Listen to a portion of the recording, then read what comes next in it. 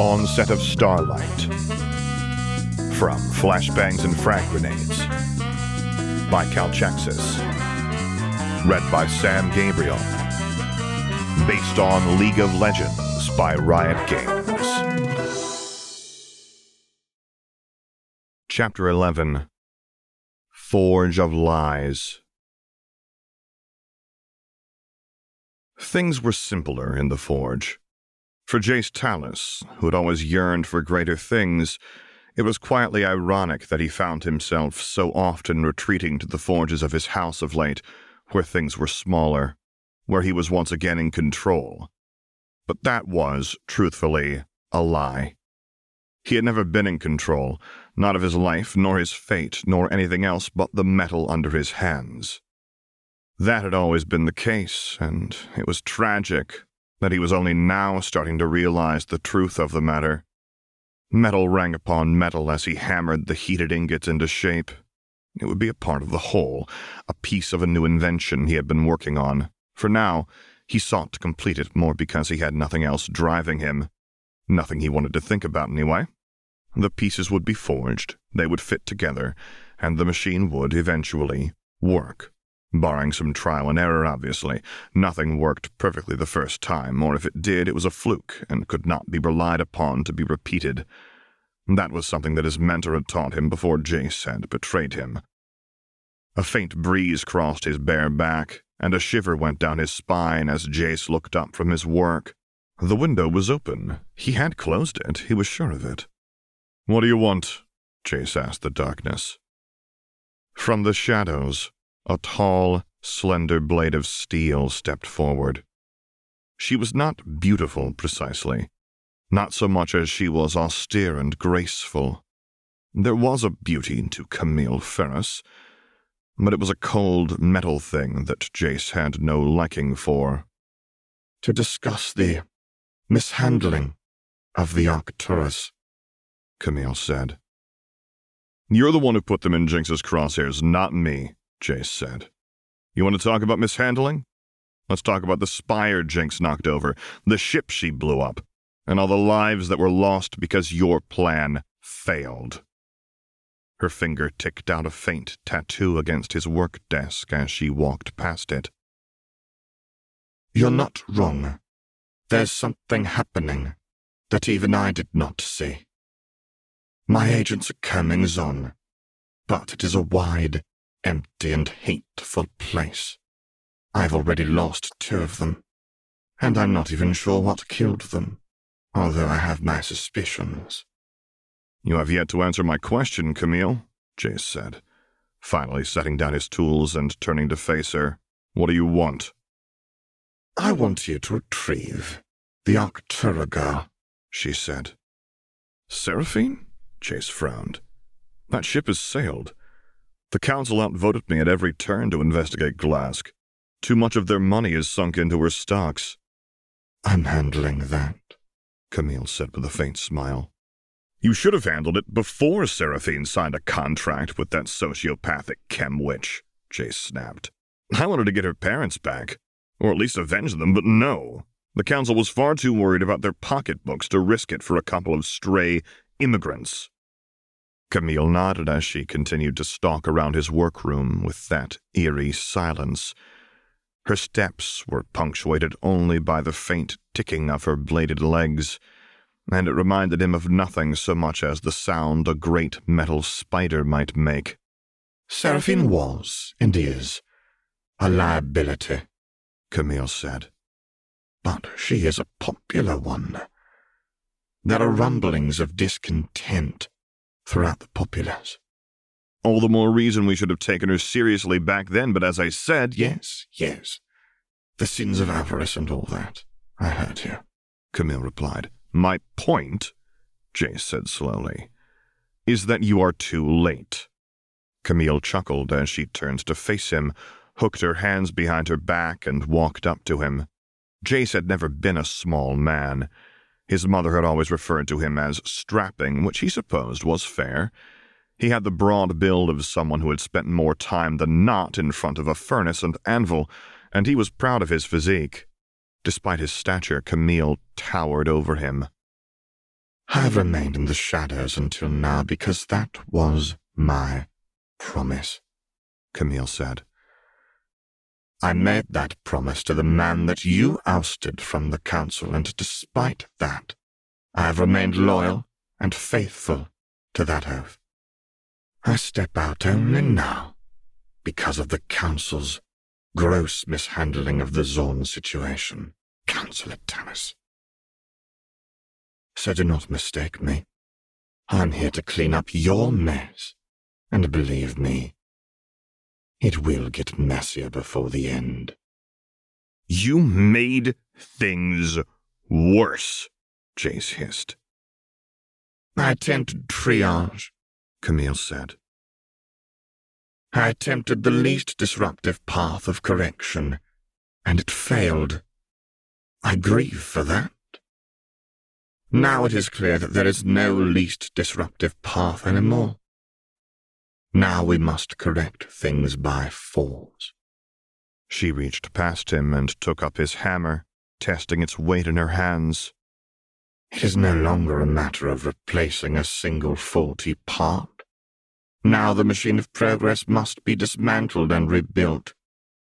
And if you do not have the stomach to see the fluids upon which that machine runs... She met his gaze with her cold, iron eyes. Then might I suggest that you step down? I will not allow you to destroy this city, Jace said. Camille snorted softly and shook her head. Again you mistake me, she said.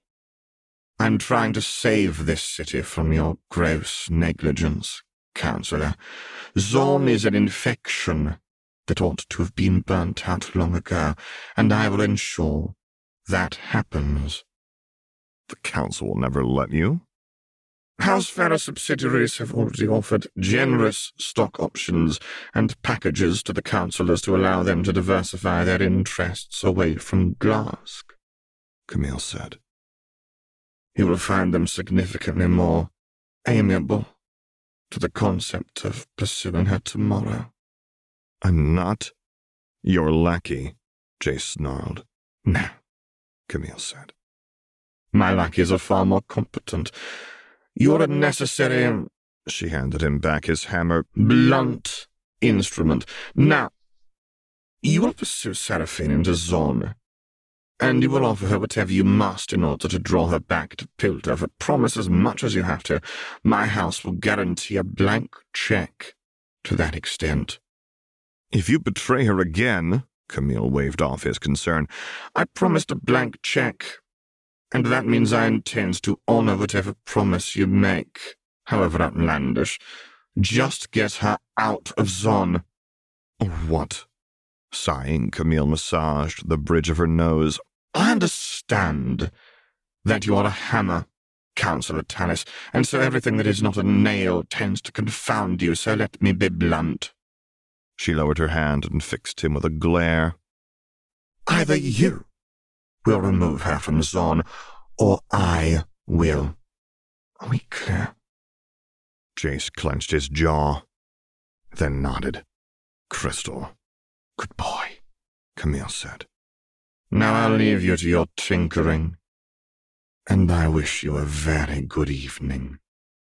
Good evening, Miss Ferris, Jace replied tightly. She left out of the main doors of his forge, but he had no doubt that she would exit his home without being seen. Camille had a way about her, a kind of looming stealth. It was deeply unsettling, and more than ever he wished he could go back to the days when it had just been him and Victor in the lab, before Victor's atrocities, before his desperation overcame him. The worst part was that Jace couldn't even strictly blame him. What else could he have done? The things that man will do when faced with their own inevitable mortality could be horrifying. No one had the right to ask someone to simply lie down and die. That was anathema, both to the ethos of Piltover and to mortal nature in and of itself. Victor had done terrible things to survive. He had continued to do terrible things afterwards. Perhaps Camille had a point. Maybe Zorn was an infection, or maybe it was Piltover that was infected. Either way, it no longer mattered. The golden ideals of his youth had long since proved to be little more than tarnished brass. For all his progress, for all of his inventions and all of his great works, Jace was beginning to grasp how very little good his greatness had achieved. But perhaps this time he could do good. Just this once. Before that, though, he needed advice. It was so early in the morning that the dawn had yet to come when Jace reached the workshop on the edges of Piltover. It was small, considering who owned it. Not near anything important either. Perhaps that was by intent. No, that was certainly by intent. He had gone alone in secret. Had the security details of the council discovered he had slipped away from them, Jace was certain they would have gone into a fit. That tickled him more than anything nowadays. He understood their reticence, considering how little the other council members could look after themselves, but it wasn't as though he were helpless. He wasn't just a counselor, after all. He was a champion of the League. The League was one of the greatest questions burning in his mind. Could the League be their salvation? Perhaps. The League had already outvoted him on the militarization of the Enforcers, and the next step to that was, obviously, using said military. Gods, poor Caitlin. He had tried, though. He had tried to preserve her authority, but now, knowing what he did about Camille's influence, it became clear that the de facto head of Clan Ferris was long since done with allowing Caitlin Kiriman to influence the political organ of Piltover, and had taken steps to curtail her. He made a mental note to talk to her. This silent demotion was a warning to back off on her reforms, and Jace had no doubt that if Caitlin continued to press the issue, Camille would see to it that she was deemed another liability to the great machine of progress. Things were spiraling out of control, and more than ever he needed help. He needed advice. The lights were still on in the workshop, which didn't surprise him. Jace himself had lost count of the number of times he worked through late nights and into the early mornings. It was the nature of the scientist and the engineer to be consumed with their endeavors. So he waited and waited, then chuckled and knocked again and louder this time, and the sound of something popping and fizzling came from the other side of the door, followed by the tottering of small footsteps. The door opened to reveal the furry and slightly sooty face of Jace's old, cherished mentor. "Professor Heimerdinger," Jace said. "Jace, my boy," Heimerdinger said cheerily. Come in. I wasn't expecting visitors at this hour. Assuming it's still..." "It's late. Or early, as the case may be," Jace said apologetically. "I'm sorry if I'm intruding." "Not at all," Heimerdinger said, all but hopping back away from the door. Jace had to stoop to enter his old mentor's workshop. Since the tragedy of the council and the subsequent chaos that followed, Heimerdinger had settled down after a fashion. He had not quite stooped to becoming a recluse, and the council security still looked in on him now and again, but for the most part, they left the old man to his tinkering and to his occasional bouts on the rift, where he could test his newest designs without fear of repercussions. It was a matter of enjoyment now. He could devise all manner of terrible, war-making weaponry, and it would never spill a drop of real blood. As for the designs, Jace happens to know that Heimerdinger never wrote anything down anymore. Nothing could be stolen or used to create another system of weaponry, the way that Jace's own hex gems had. "Tea or coffee?" Heimerdinger offered. "Tea, please," Jace said as he followed Heimerdinger through the foyer and into a sitting room that would have been quite spacious if one were a yordle. As it was, Jace had to find space in a corner and sit down adjacent to the table. The air outside was cold, as it often was. No matter the season, Piltover's nearness to the ocean meant that the nights often grew quite cold. It was warm here, though.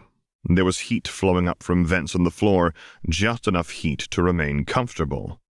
"Well then, tell me why you're here, my boy," Heimerdinger said as he tottered back in with a plate of tea along with a plate piled high with some kind of sweet cakes. Jace accepted the offered cup and a cake along with it, and sipped at the tea. It was sharp and bitter, but good, and he savored it before lowering the cup from his lips, looking at Heimerdinger and asking, "What can you tell me about Camille Ferris?" Heimerdinger was silent for a long moment after his question. He sipped at his tea and nibbled at a cake, but eventually he put both down and looked at Jace with those sad eyes that had seen far, far too much suffering. Camille was not always the woman you undoubtedly know now, he said. When I first met her some 60 years ago, she was a fiery, passionate, and brilliant young intelligentsia of Piltover society. She told me that she made a promise to you, Jace said. Yes, Heimerdinger replied, but that requires some context. I've got all night, Jace replied. Heimerdinger chuckled wanly but nodded. You know, of course, that the fundamental foundations of Piltover are built upon the ethos, the guiding light by which we judge our actions, that all things be for the good of all, and be done with ethical and present-minded progress, to not overreach, to have patience, but to never cease learning for all of that. Yes, I did graduate from the university, Professor. I remember the ethos, Jace replied. The students of the university were subjected to the many tenets of the ethos in every aspect of their scientific processes. Every experiment, every theory, and every single thesis was subjected to a rigorous application of the ethos. Well, almost every experiment. Camille's parents were murdered by Undercity assassins, and we never did discover who was to blame, Heimerdinger said. And after that was when she came to me with a proposition. That the ethos was incomplete. Incomplete, Jace echoed. How so? Well, she made quite a good number of arguments, actually, Heimerdinger said. For what? For a companion to the ethos. The elderly Yordle set his cup down and threaded his fingers together. Understand that, at the time, I trusted her judgment, and if she was still the same woman, I would still trust it. But I fear that Camille Ferris is long dead. That the cold metal heart in her chest no longer bears any resemblance to the woman I knew.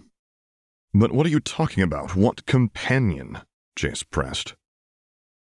Heimerdinger made a quiet hum in the back of his throat. Camille argued that the ethos only functioned so long as it was willfully applied, and that there would always be those who would seek to evade it, not simply fail to apply it as you did with your Hextech experiment. I suppose that's a fair assessment on both sides, Jace said. That was a problem, of course, and I admit it as such, he continued.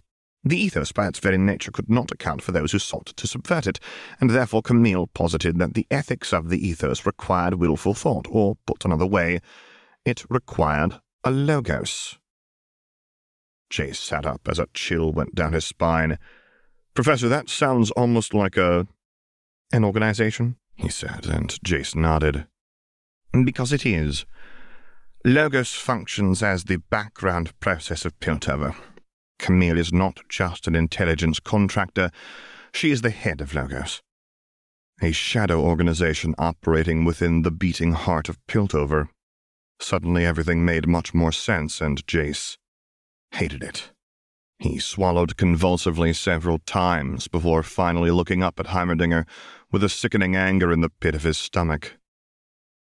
So all this time it was just a lie, Jace asked. The ethos, the better nature of mortal kind, it was all just lies. Because in the end we still have our own illuminators. Are we really no different from Demacia or Noxus? Of course we are, my boy, Heimerdinger said plaintively. I would never have agreed to such a thing. No, that was the nature of the promise. What was it? I agreed with all of Camille's positions in the theoretical, Heimerdinger continued, but I posited my own counter-argument, that no organization which exists in the shadows of public transparency can act with trustworthy motive, and therefore the entire argument was academic. And she, what, did it anyway? Jace asked. No, that was when she made her promise. That she would never directly act upon the interests of Piltover. The Logos was intended to be the logic and the reason underpinning the ethos, and therefore would never itself seek to subvert the ethos. But that's what she's doing. Heimerdinger shook his head sadly. There was something tragic about him in that moment, something that Jace was only beginning to see. Admittedly, he could never truly understand Cecil Heimerdinger's perspective. The man was old, very old. He had seen terrible things, and it had softened his heart to the weakness of the world. It had also driven him to try his very best to leave a lasting legacy of peace and progress for that world. And now it was crumbling before him, his life's work, his legacy. It was all falling to pieces because of the inherent flaws of mortal kind, and yes, Heimerdinger's flaws as well. "She is doing as she promised," he said finally. "Because the final caveat to that promise, which I agreed to, was that if Camille ever judged that the ethos had reached a point where it could no longer be applied, she would emerge to correct that herself." "But we can still save this," Jace said. "I'm not sure we can, my boy," Heimerdinger said quietly. "I never said this, but I am grateful that you supplanted me on the council. It forced me to gain a new perspective, to see the slums of Zorn, and understand what my golden vision had wrought. The ethos has been broken for a very long time, and in a way, I wish Camille had not waited so long." "She's going to start a war," Jace said. Heimerdinger shook his head. "You never did spend any time in Zorn, did you?" he asked. And Jace frowned and shook his head. "Well, I advise you to do that sometime, or at least I would have done in the past. I'm afraid it's far too dangerous for someone like you to do so now. But to summarize the lesson you might have learned, to the people of Zorn, Piltover has always been at war with them. So this is really just us catching up. Nothing more." Jace slumped back and bowed his head while Heimerdinger poured him another cup of tea.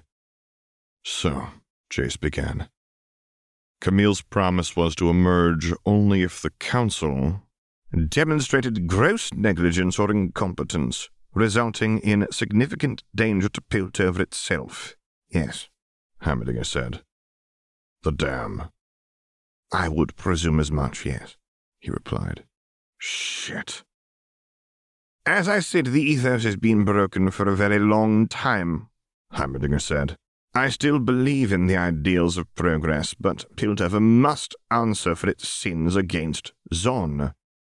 "Camille doesn't want to answer for any sins. She just wants to kill them," Jace said. "That is one potential answer, I'm afraid," Heimerdinger said wanly.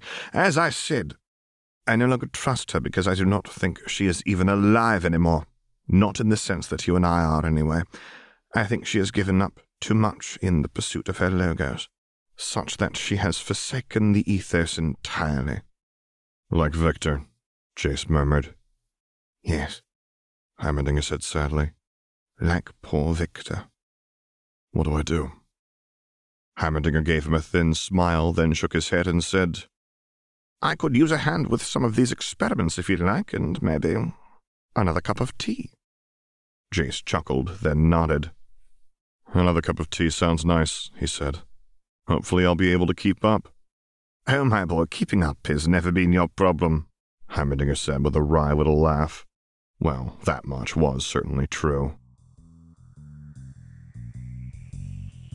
The text of this story is available on AO3. Music by Dot Matrix.